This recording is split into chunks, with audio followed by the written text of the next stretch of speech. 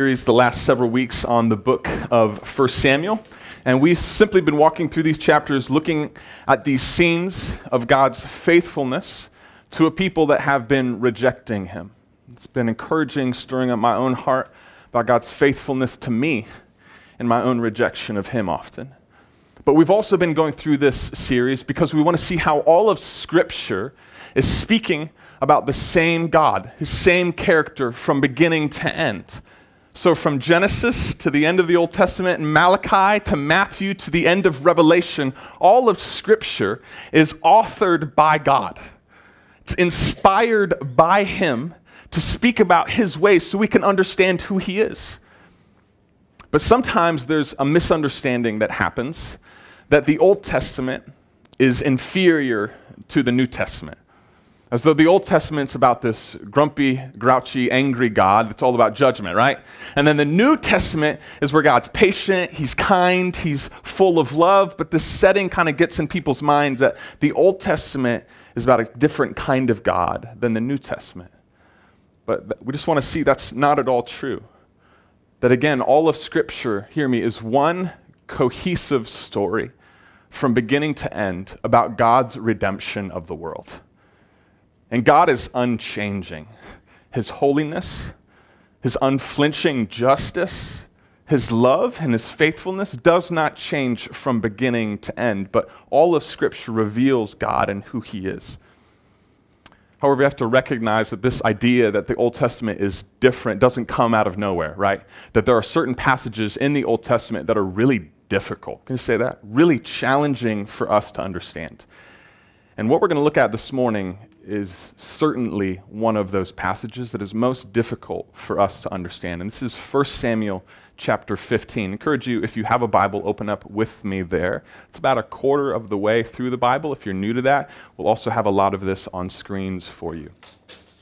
Just to give a little background, the book of 1 Samuel, it's about the rise of kingship in this country of Israel. And God has rescued his people out of slavery centuries before from Egypt. He's faithfully led them through the wilderness, brought them into a land that he promised to them, and he's watched over them. He's protected them. But in these times when they wander from God, he allows other nations to oppress them, to call them back to himself. But after long enough, the people reject God as their king, and they ask for a different king. So God raises up a prophet named Samuel. He gives them this king named Saul that we've seen through these stories. And Saul, off the bat, just seems so full of promise. He just seems like the right king. But as we go through the story, we begin to see that Saul's actually full of fear. Saul's full of foolishness. And Saul is not after God's heart. But again, here in 1 Samuel 15, he's been king for probably a decade or more, and we see this command that God gives in 1 Samuel chapter 15, verse 2. This is where the questions begin. See this with me. 1 Samuel chapter 15, verse 2. Should have this on a slide for you. Now go, attack the Amalekites, and totally destroy all that belongs to them. Do not spare them.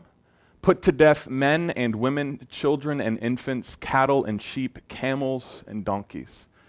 Again, this is a command that God is giving Saul. And this probably, more than any other passage, is cited by those who are critical of Christianity. Saying, see, like, how can you believe in a God that would give this kind of command, right? How can you believe in a God of love when he tells to wipe out an entire group of people? How could you possibly follow this kind of God? So you can begin to see where people begin to create a division between the Old Testament and the New Testament. Maybe something was different back then. And it's not just critics of Christianity. I'm sure for many of you here as Christians, we also struggle with this kind of passage. What do we say? And we'd be absolutely heartless if we weren't a little bit disturbed by what this passage says, if we weren't confused. This is why it's also really easy just to blow by these passages, to not address them at all. That's purposely why we as a church want to walk through the books of the Bible, so we're looking at all of it, even the really difficult, hard passages. What are they teaching us? And I'll admit, this passage is also difficult for me. I don't have some perfect, all-encompassing answer. And honestly, I don't think anybody does. But I do want to just lay out 3 ideas that I think give us a little bit of a way through the fog. Doesn't clear it all away completely, but I think helps us see a bit our way through. So 3 ideas here. First of all, I just want to say that God is beyond our understanding. God is immeasurably beyond us. The Holy One, the King, his knowledge is unfathomable. His greatness we cannot capture. He's from beginning to end. He is eternal. We cannot understand who God is. So it makes sense that there at times would be things that God says or does that would be confusing to us. Because we don't have his knowledge. We don't have his greatness. So there are times going to be things that happen that aren't quite right or confusing to us.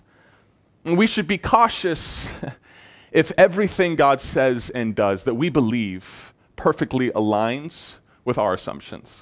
Should be cautious about that. It would actually be a sign that we're making God in our image rather than confessing that we're made in his image. If we're not uncomfortable at times with what God says and does, it might mean that we've made up our own version of God. Pastor Tim Keller in New York City, he puts it this way: we've made a Stepford God. He's talking about this old movie called The Stepford Wives, where this town replaces all the wives with these servile, robotic replacements that do whatever they wish, right? So Tim Keller's saying this is what we do with God. We replace the real, living, holy God that's at times confusing with us for a God that always makes sense.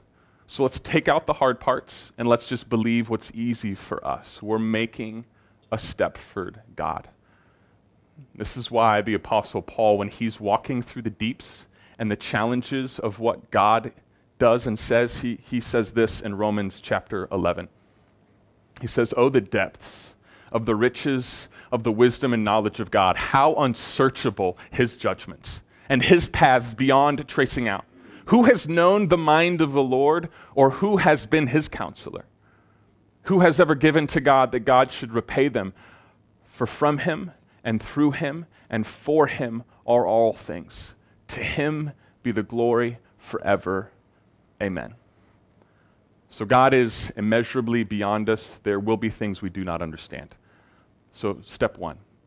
But idea 2 that I want to lay out here is that we see this in this passage not for ethnic or religious reasons, but God is commanding this for justice.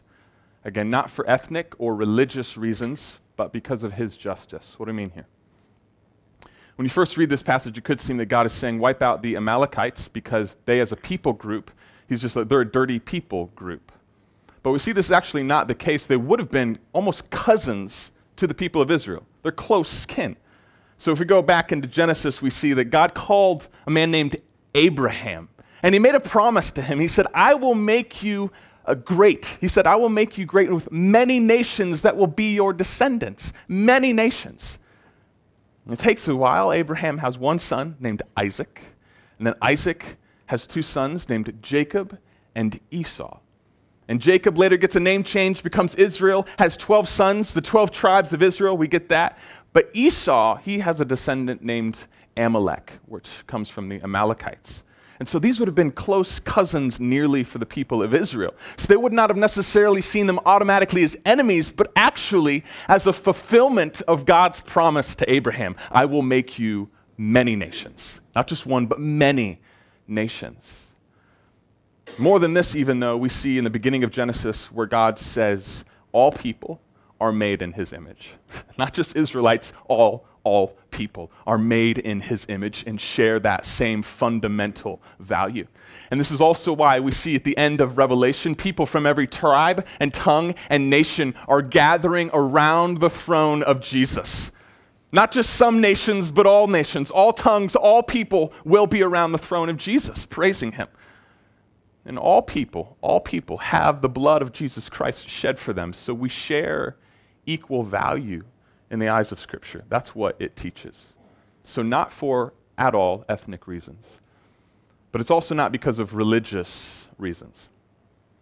Certainly the Amalekites would have worshipped a different god, but this is not surprising because all of the nations around Israel worshipped different gods. Right? So from the Egyptians to the Philistines that we've seen in 1 Samuel, to later the Assyrians, the Babylonians, all of them worship different gods, but God, Yahweh, never gives this command to them to destroy other nations. So it's not a religious matter. And what's more, Israel has been called to be a light among the nations. They're supposed to be different in the way they live, in their laws, their treatment of one another, so that these other nations would see this is the true God. These are his true people, so that they would follow him. And we do see in Scripture people from all these other nations, they do believe in God and begin to follow him at different times, even among the Amalekites. So it's not because of ethnic, not because of religious reasons, but it's because of justice. Because of justice. See what God, again, says here in verse 2. He says, I will punish the Amalekites for what they did to Israel when they waylaid them as they came up from Egypt. This is God's reason for this command. What's going on here? What is this talking about?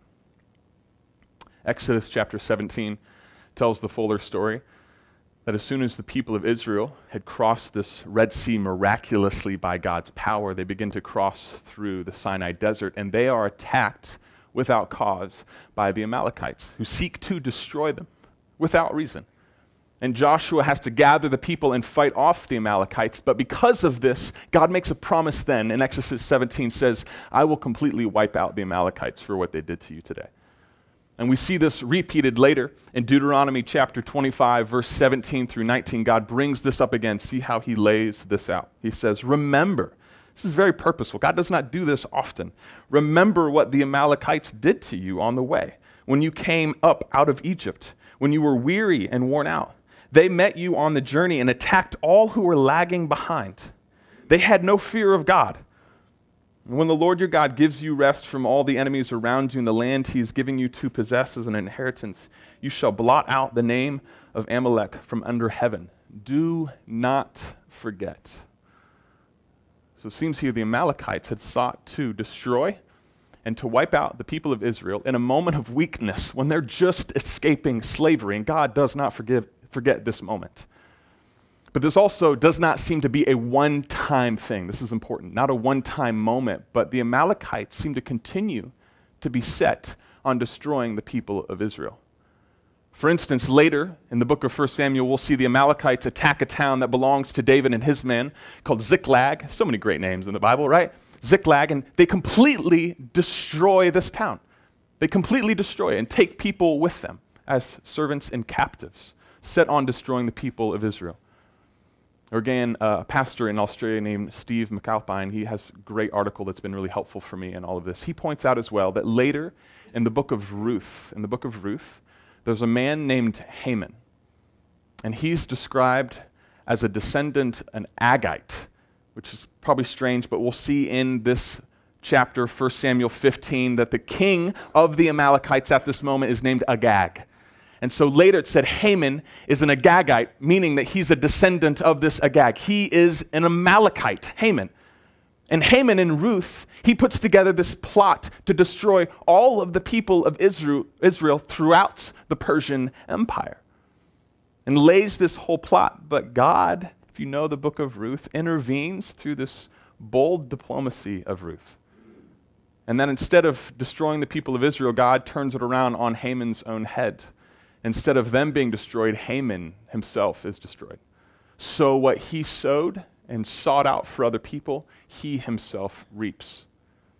We see that something similar is happening here in 1 Samuel 15, that the Amalekites, again, are people that seem to be, from beginning to end, set on the destruction of Israel. And so God, in his justice, he actually allows them to reap what they have sowed for other people.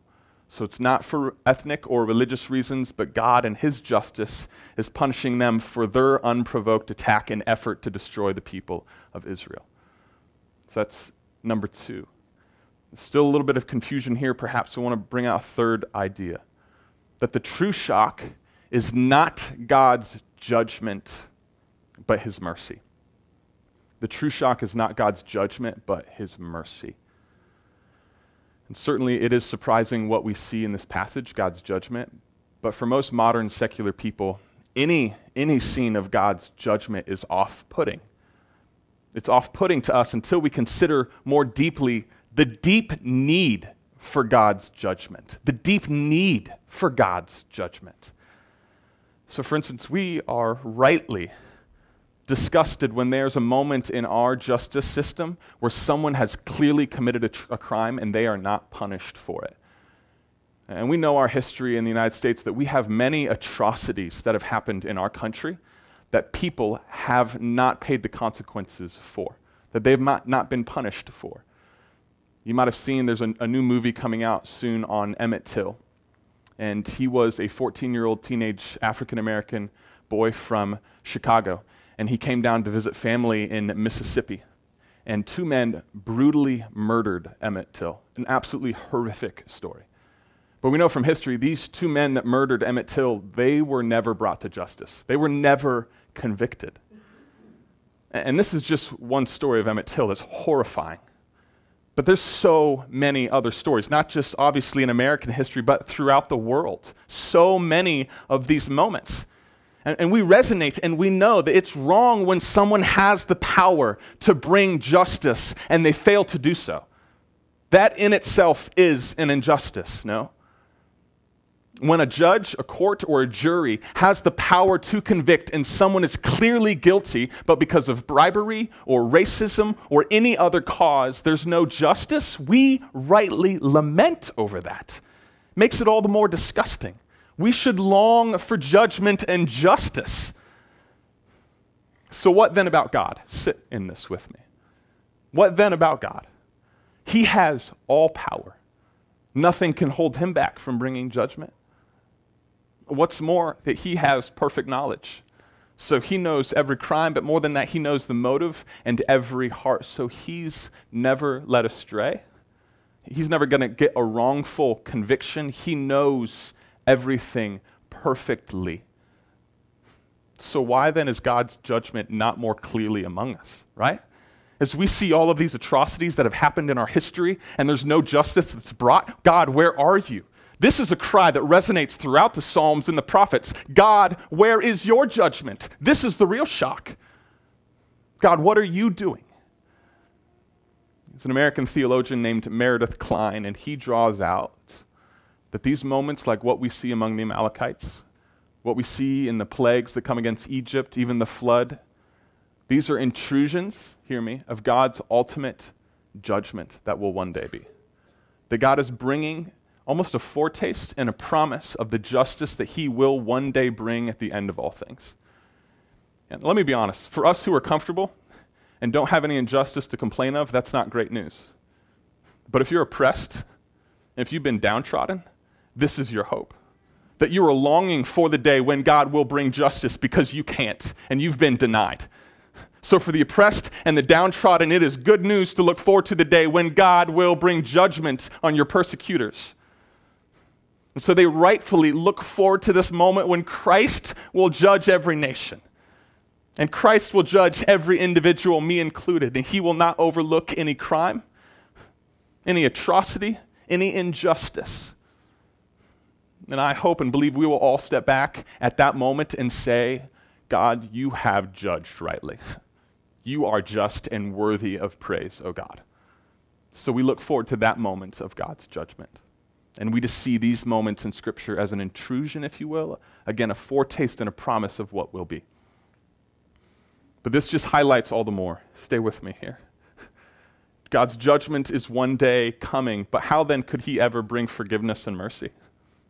How does God, hear me, how does God forgive us when we're guilty of wrong? If God's forgiving us, isn't that overlooking injustice? The very thing that would be wrong for him to do? So how can he bring forgiveness and let us off the hook without being himself unjust? Do you see this dilemma? The only way forward we see in Scripture is that for us to receive forgiveness is that someone else has to willingly take our place. Someone else has to willingly take on the crimes and the atrocities on their own shoulders in our place. That way, God is just in punishing what's been done wrong, and he can be merciful to you and I. He's just and the justifier. This is our hope of what God will one day do. But who could ever do this? Who could ever carry this kind of load on their shoulders? I can hardly think about the story of Emmett Till, to be honest with you. I can hardly hear that story without feeling broken. And this, again, is just one of many stories throughout the history of our world full of injustice and atrocities and abuse. So who could ever take the weight of all of that on their shoulders?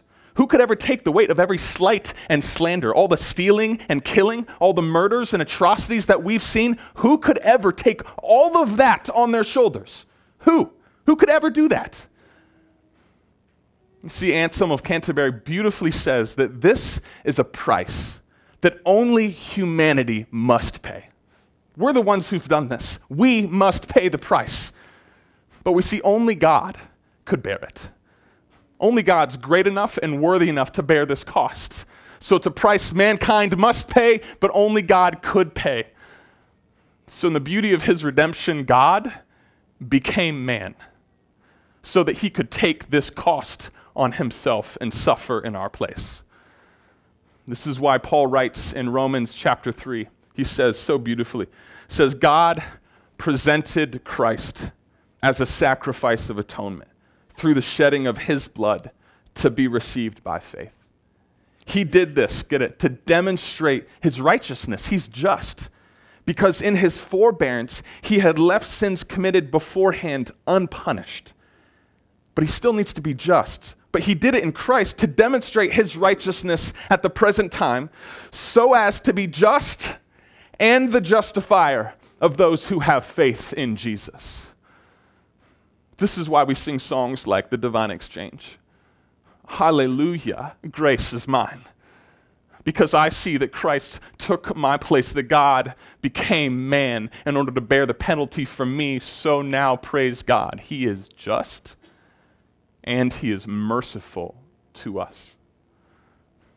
So the true shock again is not God's judgment, but his mercy to us in Jesus. Do you see this? Where does this lead us, though, in the book of 1 Samuel? Seeing what God commands here to the Amalekites, Saul goes out and he wipes them out, except for their king, Agag, and the best of their livestock, their sheep, their goats, and their cattle. So Saul seems to keep this command. But he comes to the prophet Samuel, and he seems full of optimism. And Saul says, the Lord's blessing be with you. I have kept the Lord's command. Seems so optimistic. But Samuel instead, he says, what is this bleating of sheep that I hear in my ears? And what is this lowing of cattle that I hear? You say you've kept God's command, but I hear the evidence otherwise. And Saul tries to bring out his best excuse, and he says, well, the soldiers convinced me to keep the best of the cattle that God commanded me to kill, because we wanted to keep it as a sacrifice. So you notice Saul's excuse here. One, it's not him, but it's the soldiers that had this idea. And two, it's a sacrifice. God, how could you be upset with that? We're trying to help you and give a gift to you. But Samuel, again, is not having this excuse from Saul. And very importantly, he lays out this reason in verse 22. Hear this from 1 Samuel chapter 15. Does the Lord delight in burnt offerings and sacrifices as much as in obeying the Lord? To obey is better than sacrifice, and to heed is better than the fat of rams. For rebellion is like the sin of divination, and arrogance like the evil of idolatry. Because you have rejected the word of the Lord, he has rejected you as king. But to obey is better than sacrifice. Confronted with this, Saul kind of brings out his heart and he says, yes, it's true. I was afraid of the voice of my soldiers. His heart is led by people pleasing. I was led by the voice of my soldiers rather than the voice and the command of the Lord. And this is twice now we see in 1 Samuel that Saul is using a religious practice to cover up his fear and his unbelief. Again, this is twice now. He's using religious practices, something like a sacrifice, in order to hide the true motives of his heart. But God is not fooled. God sees the motives of our heart. He knows our reasons. And so it's important for us to see that even as we have a distaste for people who hide wrong behavior behind religious practices, so also God has a distaste for this. So, even though people might not say this, we have thoughts like, yeah, I know I'm cheating my neighbor, but I'm a deacon at the church, Like, I'm really harsh with my children, but I give a lot to missions. We would never say this even to ourselves, but these are the secret things we hold and that people see in our lives around us and get tired of hypocrisy in Christians. But hear this news, God is also tired and does not have patience with this kind of hypocrisy. We can't use religious practices to hide wrong behavior in our lives. God does not have this, and he won't have it in Saul. So he rejects Saul as his king. But in this rejection, I want to look at one last riddle here in this passage. One last riddle. It says in 1 Samuel that as God is rejecting him, God also grieves this moment. Puts it even stronger than that. It says God regretted that he made Saul king. It's a word that can also mean repent, that God repented or regretted that he made Saul king. Notice how it says this twice. In verse 10, it says, I regret that I have made Saul king. That's strong language. Because he has turned away from me and has not carried out my instructions. And not just once, but again at the very end of the chapter in verse 35, it says, and the Lord regretted that he had made Saul king over Israel. But sit in this. How can God be regretting when he knows all things? He's not deceived about the future. He's not living in ambiguity like we might. He already knows all things. Our past, our present, our future. So how could God be sitting in regret? How could he ever be looking back and say, I wish I would have done this differently? To make this even more confusing, 1 Samuel uses the same word twice, but with the opposite meaning, the opposite intent. So see this in verse 29, right in the heart of the story. It says, and also, in the ESV, the glory of Israel will not lie or have regret. For he is not a man that he should have regret. So twice, once at the beginning and once at the end, it says God does regret. And then twice in the middle, it says God is not like us. He doesn't have regret. You see the confusion here. What in the world is going on in 1 Samuel? We need to see, first of all, this is not an accident. This is absolutely intentional by the author of 1 Samuel. This is actually how these stories teach us because they create tension. They create these questions so that we would wrestle with them and see the difference. So for instance, it's trying to draw us into seeing that yes, on the one hand, God does know all things. He doesn't have regret like us. He's the glory of Israel. He's the king who made everything. So he doesn't look back and wish he had done things differently. He does not regret like us. But on the other hand, what 1 Samuel's trying to draw out is God is not some cold, heartless king. That when he sees us do wrong things, his heart truly grieves. In that sense, he regrets. There's real emotion here, the fullness of affection and God that the text wants us to see. That we're not following a cold king, but his holiness and his love lead him to have a true grieving in his heart. Commentator that we've listened to before, Dale Ralph Davis, again, puts this so well for us. Hear this. He says, these verses are not intended to suggest Yahweh's fickleness of purpose, but his sorrow over sin. It does not depict Yahweh flustered over the lack of foresight, but Yahweh grieved over lack of obedience. The form, Yahweh repenting or regretting, can mean both, in which the text communicates this truth is a bold one. And it was probably meant to be so, to get our attention. And we need to know that the God of the Bible is no cold slab of concrete impervious to our carefully defended apostasies. So God's heart truly grieves our sin. And this is why we see the same God in Jesus, who when Lazarus is in the grave and sees Mary, his sister, weeping, it says Jesus also wept. That he's no cold slab of concrete, as Dale Ralph Davis says, but he's really moved. Or again, when Jesus comes to Jerusalem, he looks over the city and it says he wept because he knew Jerusalem would reject him, their true king, and what kind of judgment that would lead to. His heart is moved. He's not heartless. He feels deeply for us. Or again, when he's praying in the Garden of Gethsemane on the night of his death, Jesus is praying with anguish. He's not going to his death without any feeling. He's praying with anguish. It says sweat like drops of blood coming down from his face.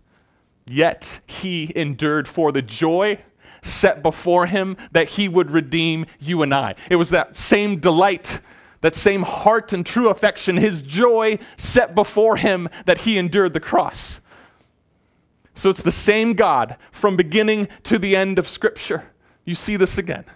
That we're not seeing a different God in the Old Testament and something else in the New. It's one cohesive story about God's redemption of all things. And his deep heart for us that is moved by our rejection, is moved by our disobedience, yet does not hold back. And he has come for you and I. Praise God.